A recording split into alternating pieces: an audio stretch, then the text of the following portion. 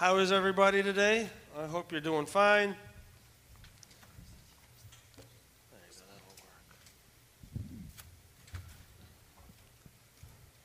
It's good to be in youth. It makes me feel, I don't know if it makes me feel old or maybe my gray hair is making me feel old. I'm not sure, but it feels like not too long ago I used to go to youth. You know, the interesting thing about youth versus, say, the church in general is that youth is very transitory. You're here one moment, you're gone the next. People grow up, they come into youth, they get married, they get older, they leave youth. Interesting thing about getting married, that is not my topic, that's just my introduction, is I was talking to a girl yesterday at work in the dental office, and she was just super excited about being a bridesmaid. Her best friend was getting married. And so, I don't know if this is dry humor or what, but so I asked her, I said, is your friend, is she having an arranged marriage or not? And she looked at me like, bro, we're in 2022. Like, what are you talking about, arranged marriage? So I want to ask the guys and the girls, would any of you want to have an arranged marriage? If you do, raise your hand. I am very genuinely curious. Only Dennis, but he's already married, so that doesn't count. Nobody? Okay, so here's a little bit of humor. Bear with me, if you will. I said, all right, well, if her marriage isn't arranged, it must be spontaneous. So all you who didn't raise your hands, after service today or maybe next Tuesday, just come up here and we'll spontaneously get you all married. When you come home, you're like, Dad, Mom, I got news. I didn't want an arranged marriage, so spontaneously I just came up to her, she came up to me, and Dennis prayed for us, and we're married. We need to start looking for a house, right? The reason I say that is when you talk to young people, old people, any kind of people, you got to know your audience, right? And I'm glad you're here. We're going to be in the book of Ephesians, chapter 4, verses 1 through 7 and 11 through 16. If you could open up your Bible and open up your Bible to Ephesians 4. This is going to be more of a sermon for those people who have already met Jesus.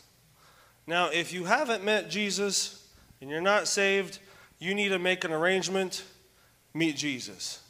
If you want to do it today and do it spontaneously, you can do that too, right? But God has done everything for us. He's done everything for us so that we can grow up, so that we can become mature Christians. Being little, being small is a really wonderful feeling. I don't know if any of you remember before you started going to school, but I don't know about you, but you got to sleep in as much as you want. I don't remember my parents waking me up.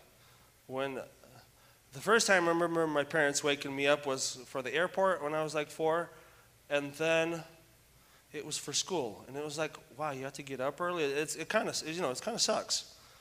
You don't have to worry about work.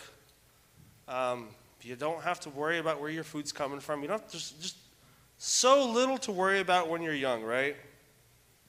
I've got some kids who are a little bit younger, and most of them know how to go to the bathroom on their own. But one of my girls doesn't know how to go to the bathroom, and therefore she wears diapers, which is great for us, you know. But imagine that when we're trying to potty train her, we got a little bathroom set up for her, and we'll change her diaper. She'll go sit on it for like 5 seconds, nothing happens. She gets up, and she feels proud of herself, which is fine. For her age, she's turning 2 in July. But imagine the same girl 2, 3, 4, 5, 7 years down the road, and she's still wearing her diaper at like 7 and 10. During the day, she just walks around with her diaper on. And we turn to her and say, well, isn't this a little uncomfortable? Isn't this, wet? It's kind of hot. Like, it's time for you to grow up. There's something better out there. And if she turns around, looks at us and say, well, at least it's warm, you'd look at her and you say, something is wrong with you. You're not growing up as you should. You know, God has done everything for us. He's showed us his kindness through giving us salvation and giving us the ability to be saved from eternal hell and damnation. He's called us into his kingdom. He's given us everything, right?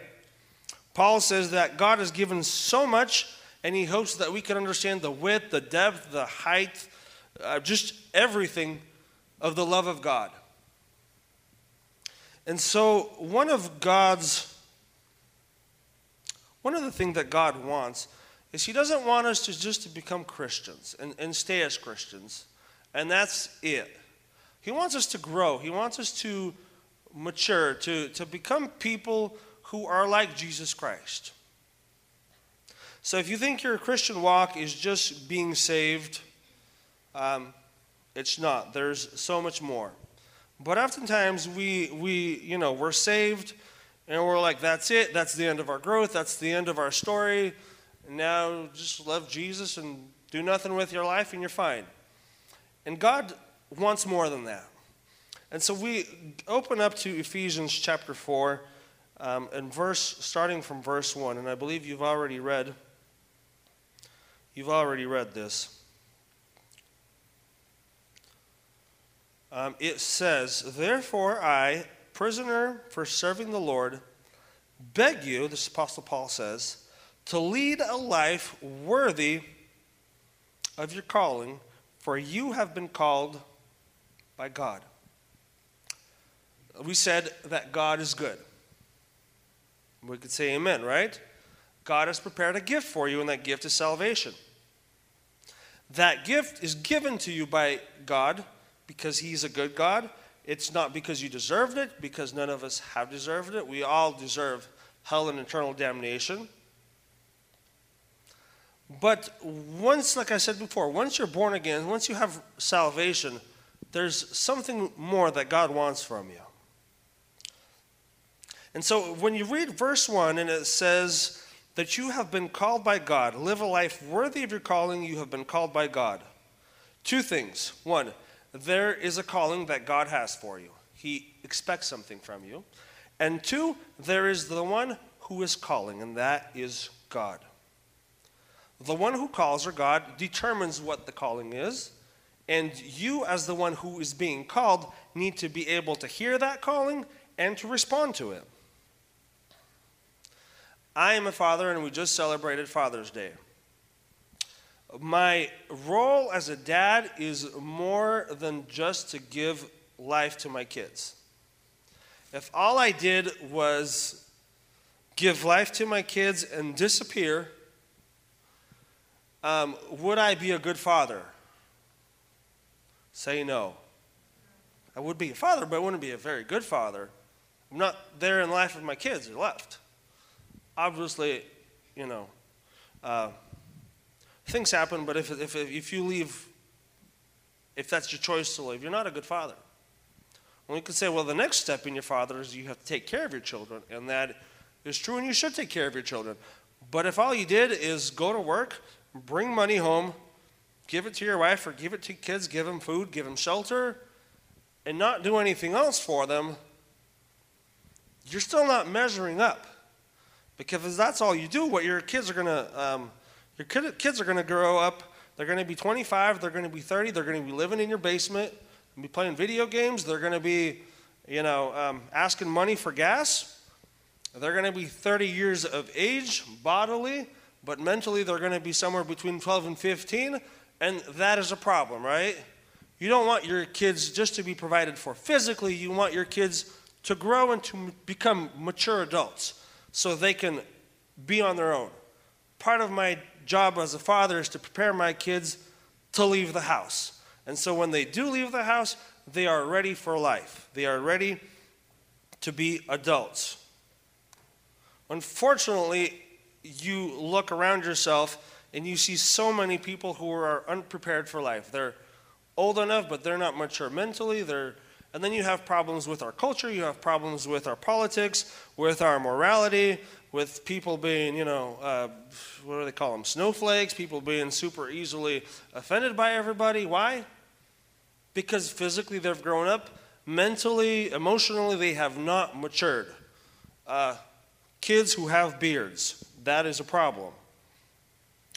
And the same thing happens to us spiritually. We can be in church, we can look good, we can wear a tie, we could sing in the choir, maybe we could preach, we could sing, we can do all sorts of things, but that doesn't determine your level of spiritual maturity. And when you have a church that is full of immature Christians who are born again, who are saved, but have any growth in their life, spiritual growth, the church starts having all sorts of problems and issues. You start having all sorts of problems and issues.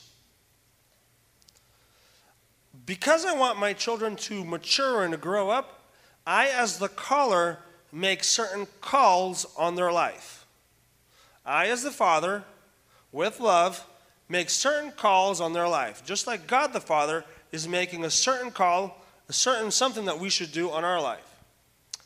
If I let my children do whatever they want, you may guess what they want. They'll eat candy all day. They'll watch cartoons. The house will be a mess.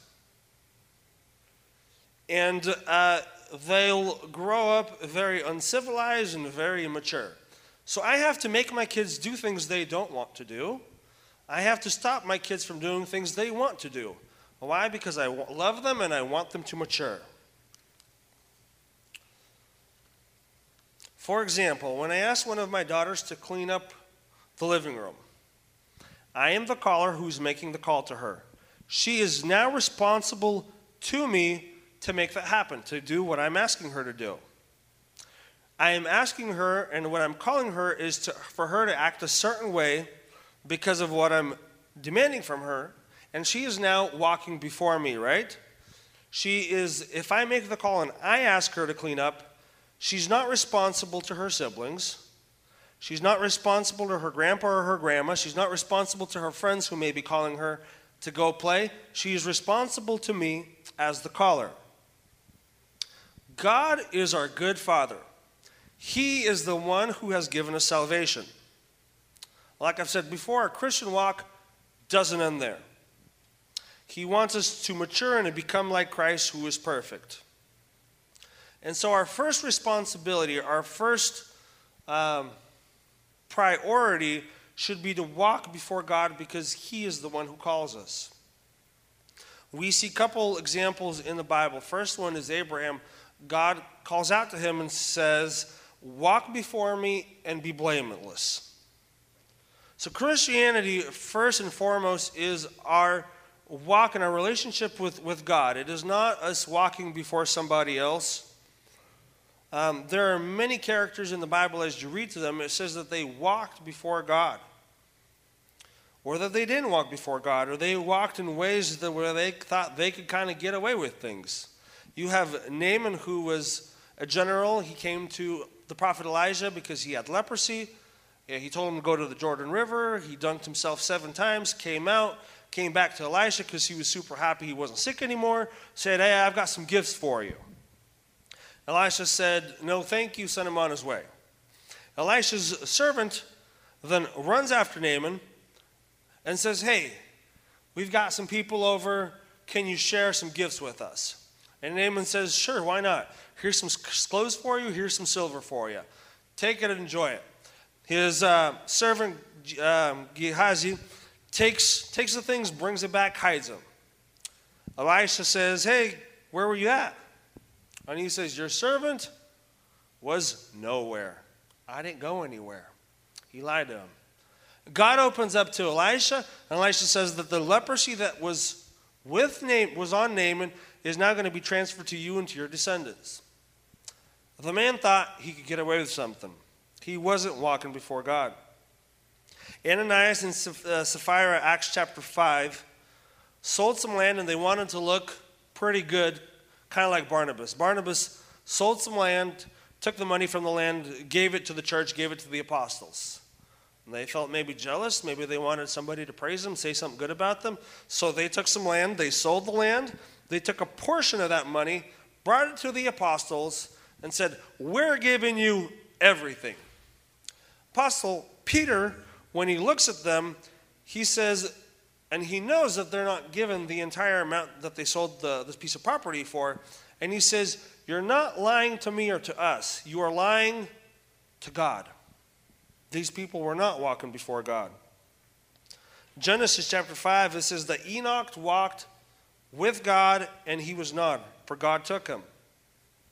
King Hezekiah in 2 Kings becomes sick. He's about to die. Isaiah the prophet comes and says, hey, you're going to die. Prepare a will. And so King Hezekiah turns to the wall. He starts crying and he says, God, you have seen that I have walked before you, and I've walked before you well. I've done good things. I've done it with my full heart.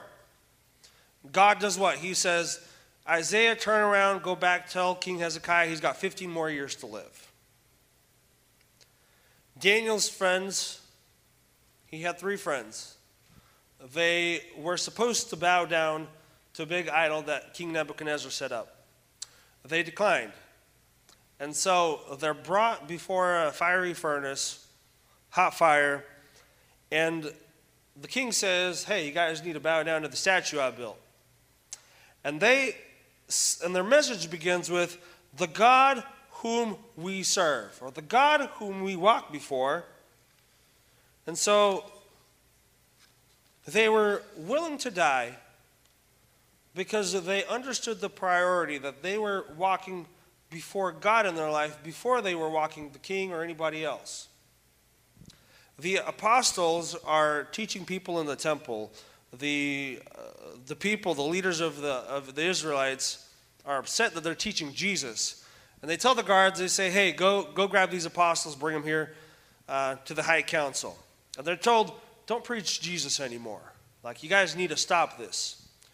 And Peter finds boldness and he says, we must obey God before human authority. Walking before God was such a priority in their life that they would have rather died than walked before somebody else before walking before God. You know, the hardship with that is we understand that we should walk before God, and that is our priority, that is what we should do. But it's hard sometimes. When I asked my daughter to clean up the room, I, as the caller, have made the call, and she, as the one who receives that call, understands what I've asked her to do. But you know, when she starts cleaning up her room, all of a sudden her friends come over and they say, hey, let's go play outside. There's a temptation in her life. Her sisters aren't cleaning up, and she's like, why should I clean up when they're not cleaning up? She's cleaning up the toys, and instead of cleaning up, they're like, wow, these are great toys. Why don't I play with them instead of cleaning up, right? God is asking us to walk before him. He doesn't want you to walk before your friends or your family or the people at church or even the pastor at church. I really hope that one of the takeaways that you take from this is that it's not how you look in front of others, although that has its place. It's how you look before God. If you look great in front of others, and others, can congratulate you, and others can say, hey, you're doing a great job, you're doing a great ministry, you're dressing great, you're smelling great, you're talking great, or you're doing okay. But you're not walking before God, and God is looking at you, and he's like, well, I'm asking you to do something, but you're not doing it. All that other stuff doesn't matter. If I tell my daughter to clean up, and I go to the next room and I'm doing something, and I come back and the room isn't clean, and she's not cleaning it up, it doesn't matter what her friends say about her. Her friends can say, you don't need to clean up. You're fine just the way you are. You look great. You're awesome. If you go play with us, you'll be double cool. Do the exact opposite of what your dad says. Their opinion doesn't matter when my daughter is supposed to be walking and obeying me. It is important what God says about us, more important than what others say around about us. Here's a story for you. I don't know if it's embarrassing or not, but this is more than a couple Sundays ago. I came to church. I was not at church on time. I might have even been a little bit late. And so when you show up to church and you show up to church late, there's a difficulty finding a good parking spot. If you know what I'm talking about, you need to come to church earlier. If you don't know what I'm talking about, God bless you. And so I show up to church a little bit late, and I'm looking for a parking spot, and I'm not exactly sure where I should park. And I find a improvised parking spot. It wasn't exactly a parking spot, but it seemed like you could park there because there was space there, right? And so I did have, like, for half a second, I had this thought. I'm like, maybe I should park here. But I'm like, yeah, it's kind of close. It's right there.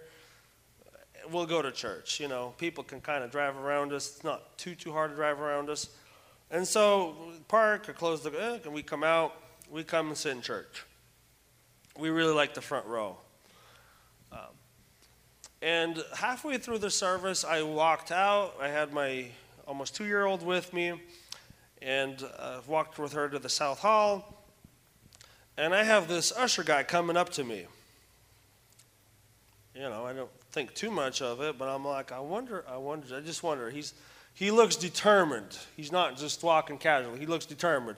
Because he was just kind of walking, and as soon as he saw me, like, he just walked towards me. And I'm just like, okay, well, I wonder what he's going to say. So he comes up to me and he says, "Is this your car?" And I was like, "Yes, it is." I didn't ask him how he found out. But it was my car. And he says, "Why'd you park there?" I needed parking space. And he said, "Well, you know you shouldn't park there." And I said, "Well, I thought about it, but I did it anyways."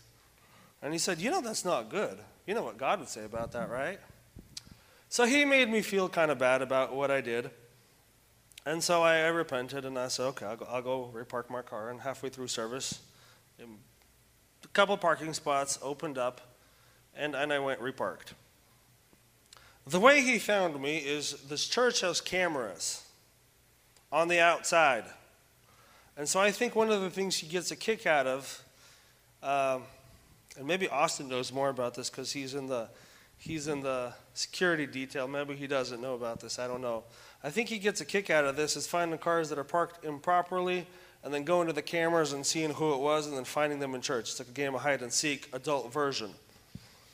But this camera that he found me on is like this eye in the sky big brother that is watching you and it's watching what you're doing. But you know, God is bigger. He's got a camera eye in the sky that's so sophisticated, it doesn't just see what you're doing, it also knows what you're thinking, it knows why you're doing what you're doing, how you're doing it, and what you should or shouldn't be doing. He knows and sees everything. And so when we walk in our life and when we do things, you can't hide from God. God knows whether you're walking from Him, walking before Him, or you're not walking before Him. Another example is somebody was walking their dog at Ruston Way. They did not clean up after their dog, after it went to the bathroom on somebody's lawn. And they just kept walking like nothing ever happened. And so this person was confronted and said, "Hey, like, why didn't you clean up after your dog, after somebody saw them who knew them?" And they said, "Well, nobody saw it. Why should I clean up?" And you know, if nobody even calls you out on the things you do, on the sin in your life, on the things that you do, on the things that you think, on the things that you see, God knows it all. Sometimes we think we can hide something, even if somebody finds out. What about it? It doesn't matter. But God knows, and you can't hide anything from God. God is the one who called you. God is the one who you're going to give an account to. And so my first call, the first part of this is check your life and see, are you living worthy of the calling that God has called you to? And if you are, that's great. And if there's a calling that God gave you, and that's to walk before Him, and you're not living up to that standard, take a look at your life, and maybe there's something in your life that needs to be changed, that needs to be switched up. Something in your life where you have to turn around and ask for forgiveness and strive to walk worthy of the level that God has called you to.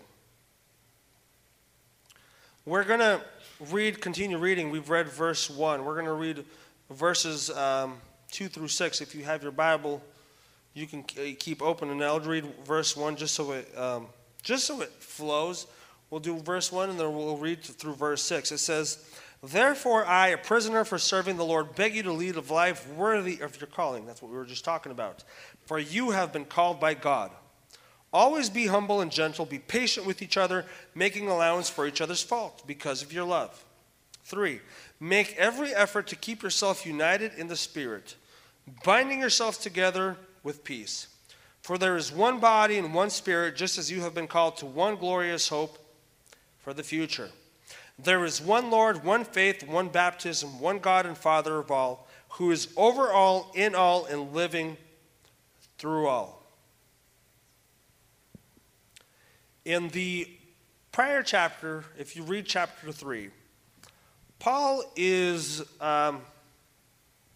talking about a mystery, or he's talking about what's happening in the church, what God's plan is. And one of God's plan is to take the Jews, to take the Gentiles, and to combine them into one people. So salvation originally from the Jews. Gentiles are people who just learned about Jesus. And God wants to take the one and he wants to take the other, put them together, and make one family from both of them.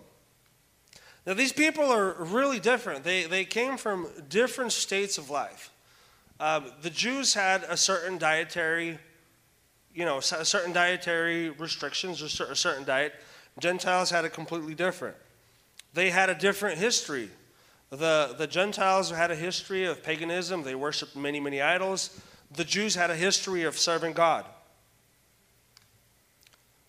They had different understandings of the world. They had different politics. They had so many different things about them. And so when we read here in verse 2, from verse 2 to verse 6, what God is doing is he's taking all these different people and he's putting them into one. And those people are his body, the church, and he is the head. And that's the theory part of the message, right? That's kind of the easier part of things is, there's these Jews and there's these Gentiles, and now they're all one body, and God loves all of them, and great. But how does that apply to us, right? That's kind of where the hard part starts happening. The hard part is this, that when we come to church or wherever we're at, is that we're all so different. There's one God. We just read, there is one God, one faith, one Spirit, there is one. But we are many and we are so different. We come from different countries, we grow up with different parents, we have different understandings of the world, and what'll happen is that instead of encouraging each other, instead of helping each other, instead of encouraging each other to walk worthy before God, what we do is we start looking at these differences that we have within each other. We start bickering and we start kind of fighting, and instead of being one body in Jesus Christ, we start nitpicking all sorts of things. We'll nitpick people, who maybe look different than us, eat different than us, church service is a little different than us. Some church services, everybody prays together. Some church services, people pray one by one.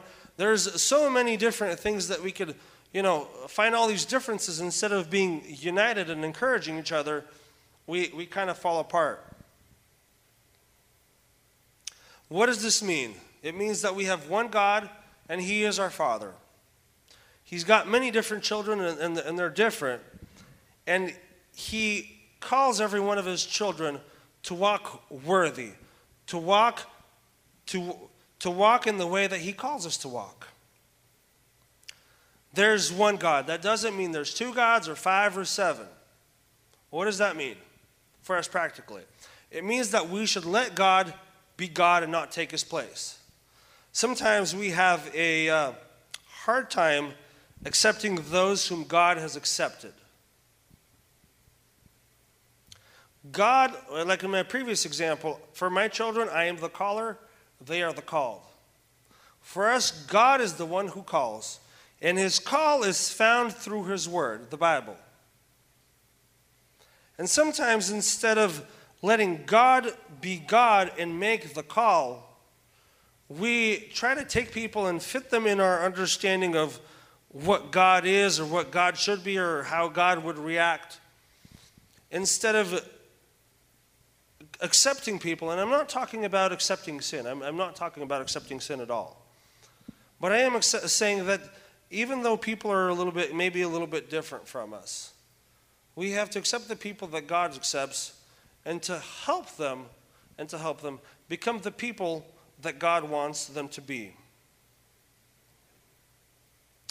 Oftentimes, instead of praying for people, instead of coming up to them and encouraging them and helping them to be the people that God wants them to be, we start sounding, we want to find a snarky comment that we could tell them, and we make it sound really spiritual. We'll say something like, this is a temptation for me or for somebody else, or what you're doing isn't spiritual enough, or whatever our way is. But when we do that, we push people away from ourselves, we push people away from God. And one of the things that we should not do is push people away. We should work on being united. We should work on encouraging people to walk worthy in the calling that they were called into.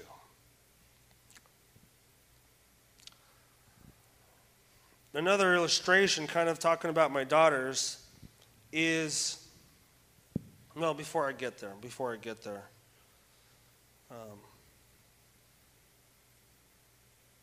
verse 2.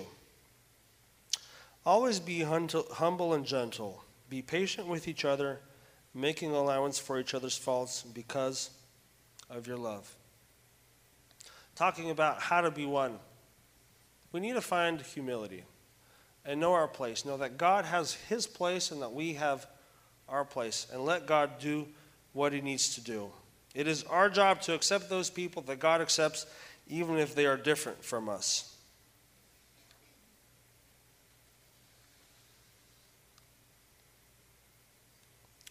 Verse 7. Chapter 4, verse 7. However, he has given each one of us a special gift through the generosity of Christ. That is why the scriptures say, we'll skip that, we'll go to verse 11. Now these are the gifts Christ gave to the church, the apostles, the prophets, the evangelists, the pastors, the teachers. Their responsibility is to equip God's people to do his work and to build up the church. God is good. He's also given us gifts. He's given gifts to the church to help his people to be successful in their walk before him.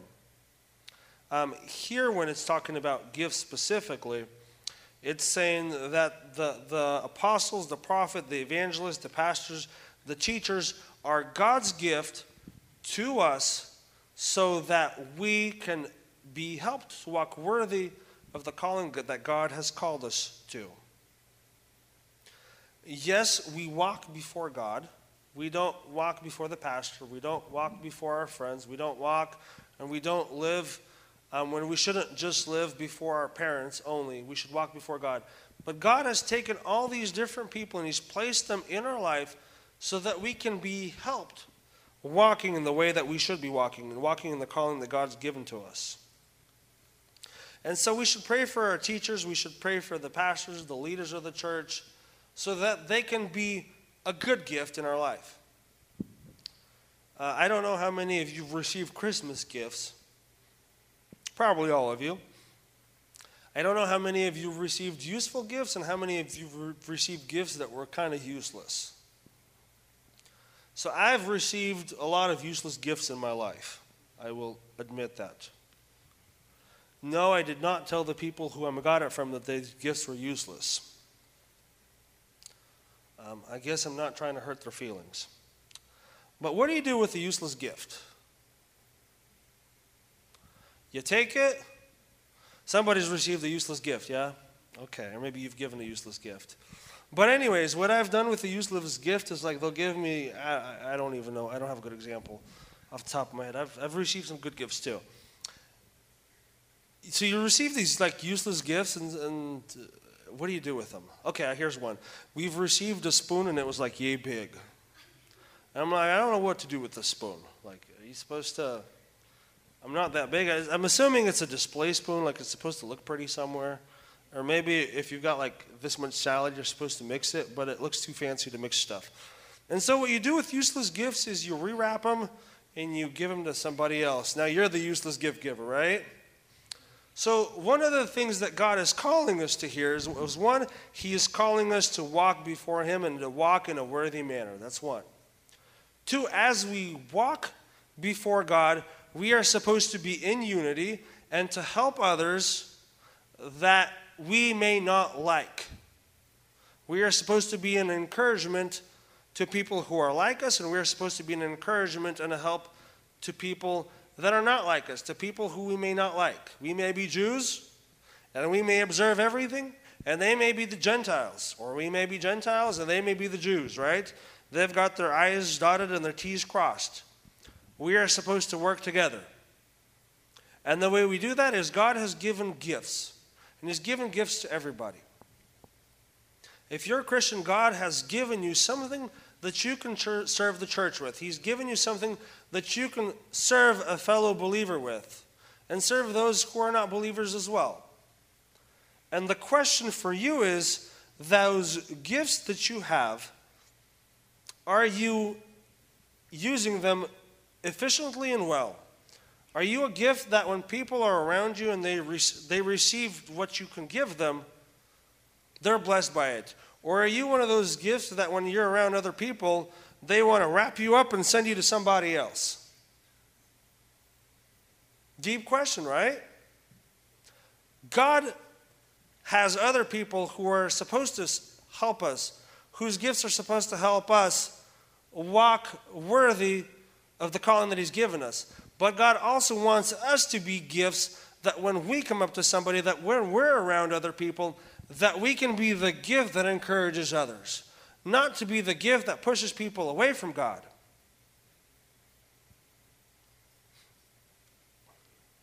So God's goal in verse 13 and 14, I want to read it. This will continue until we all come. Let's start with verse 12. Their responsibility, or the gifts that God has given us, the pastors, the teachers, is to equip God's people to do His work and build up the church that we were just talking about, to encourage each other to walk worthy to the body of Christ. And this will continue until we all come to such unity in our faith and knowledge of God's Son that we will be mature. So God's goal with all these gifts is to help us to mature in the Lord, measuring up to the full and complete standard of Christ. So maturity until we become like Christ. That's the level of maturity that we're supposed to come up to. That we will be no longer immature like children. We won't be tossed and blown about by every wind of new teaching. We will not be influenced when people try to trick us with lies so clever they sound like truth. So the thing that'll make us mature is truth and love. It is the truth of God's Word. And truth has the power to transform our mind. Keynote here. Keynote. This when they preach on Romans 12, if we can just open up real quick, Romans 12. Romans 12, verse 2, I believe. It says, I'm reading the NLT version here. Don't copy the behavior and customs of this world, but let God transform you into a new person by changing the way you think, or be transformed by the renewing of your mind, I believe KJV says. Then you will learn God's will for you. So, truth can transform the way you think. It can transform your mind. And when your mind is transformed, you can become like Jesus Christ. But truth doesn't always transform your mind. If you read Romans 1, it talks about people who reject the truth, and so their minds is twisted. God's truth can be ignored, It can be manipulated. The danger of not being in God's Word and not let it transform you is this, that if you don't let God's Word transform your mind will still be transformed. Let me say that again. If you don't let God's Word transform your mind, something else will transform your mind. If it's not God's truth, it'll be a different truth. In quotations, right? So if you let God's truth transform you, let the Word of God transform you, you will be transformed into the image of Christ and you'll become mature. When your truth comes from the news, from social media, you are in danger of being transformed into an emotional wreck. When your truth comes from your friends, you are in danger of being transformed into a slave of what they think about you, of their opinion. When your truth comes from your own opinion and from your own view on things, you are in danger of being transformed into somebody who is selfish and proud. If your truth even comes from those who teach the Word, but you yourself are not in the Word, you are in danger of transforming into their understanding, into their tradition, into their mold, without yourself being transformed into the image of Christ. So it is important that we take the truth of the Word, not just any truth and not just any information. We take the truth from the Word of God. We spend time here. And so when we spend time in the Word of God, His Word can then take us, it can transform our mind, and we become mature like Jesus Christ. And I'll be ending here, but God wants us to be mature. Why? Well,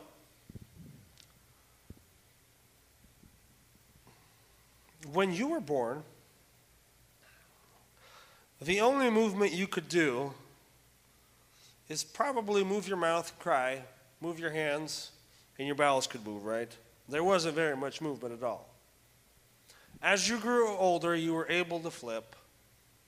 As you grew older, you were able to crawl with your hands. You grew older, you were able to crawl with your hands and with your feet. You grew older, you were able to stand, and then you were able to hold on to something and move. And then finally you were able to wobble, and then you could walk, and then you could run. After the end of the church service here, just think with me. How many of you are going to say amen, pray, and you're going to want to go home, right? You're going to want to go to sleep, get up tomorrow for school or work, or maybe sleep in, it's your day off, whatever. But imagine this scene right now. We say amen. Everybody here gets on their bellies on the floor and crawls out to their cars. Just think about it. You'd be like, well, that's a silly way to live. Why wouldn't you just walk to your car? My point exactly. God wants you to mature. He doesn't want you crawling on your bellies the entire life. Because there's something better out there. It's better to walk than it is to crawl. It is better to walk than to have somebody to carry you everywhere.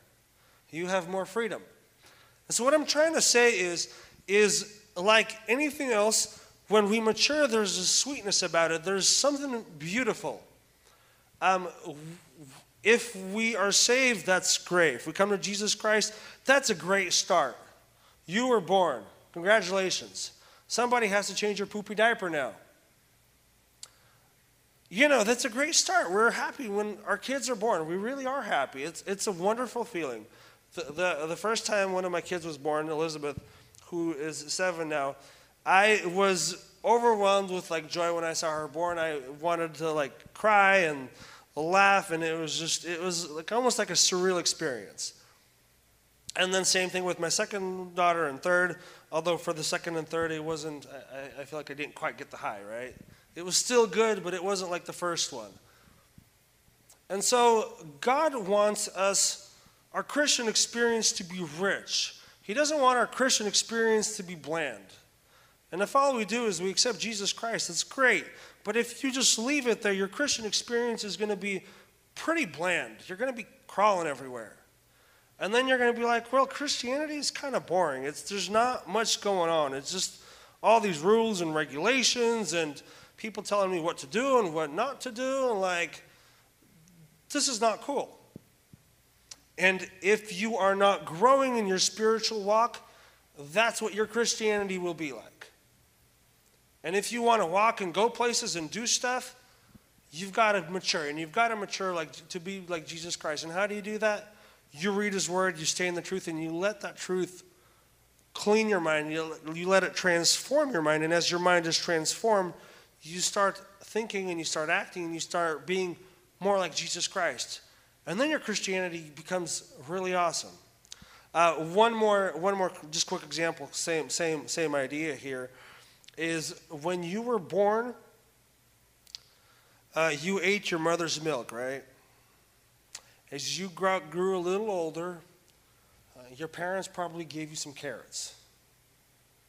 And since when all you've had is milk for a couple months, and you're given carrots, the carrots probably tasted really good. How do I know? I've given my kids carrots. They thought it was the most amazing food ever. That is until you give your kids some candy. And they're like, wow, this is even cooler than carrots. Like, who cares about carrots? We'll just eat candy and sweets all day long. We don't care about the milk. We don't care about the carrots. We care about the sweetness of the candy. Candy's not good for you. That wasn't my point.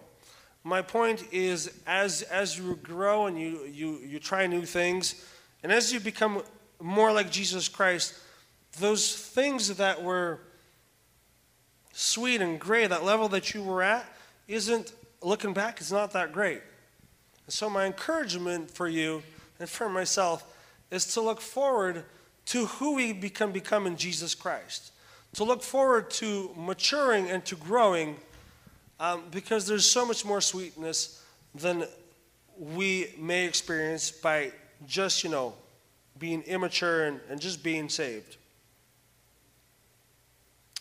So I'm going to end with that. We're going to pray. Thank you for listening to the voice I have. It was kind of rough today and yesterday.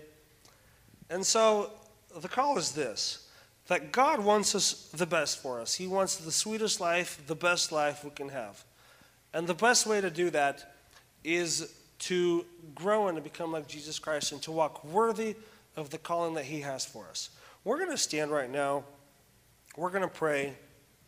And the prayer is this, is if you haven't received Jesus, if you're not walking with him, if you're not born again in the language of the Bible, it's a great time to do so. It's a great place to start. If you're already born again and you're already walking with Jesus, it's a great place to start, but it's not a great place to finish. There's more that God is calling for us. And so if you want to dedicate your life to Jesus, today's a great day. If you want to look at your life and say, hey, I've dedicated my life to Jesus, but there's not a lot of growth in my life. I'm just kind of stuck and I'm not maturing and I'm like that baby who's, already 15 but still wearing my diaper. There needs to be movement in my life. Today's a good time to kind of look at yourself and say, if there's movement that needs to be made in my life, maybe I should think about what I need to do to get there. And we'll pray, and after we pray, I've got one more thing for you before I go. Let's pray.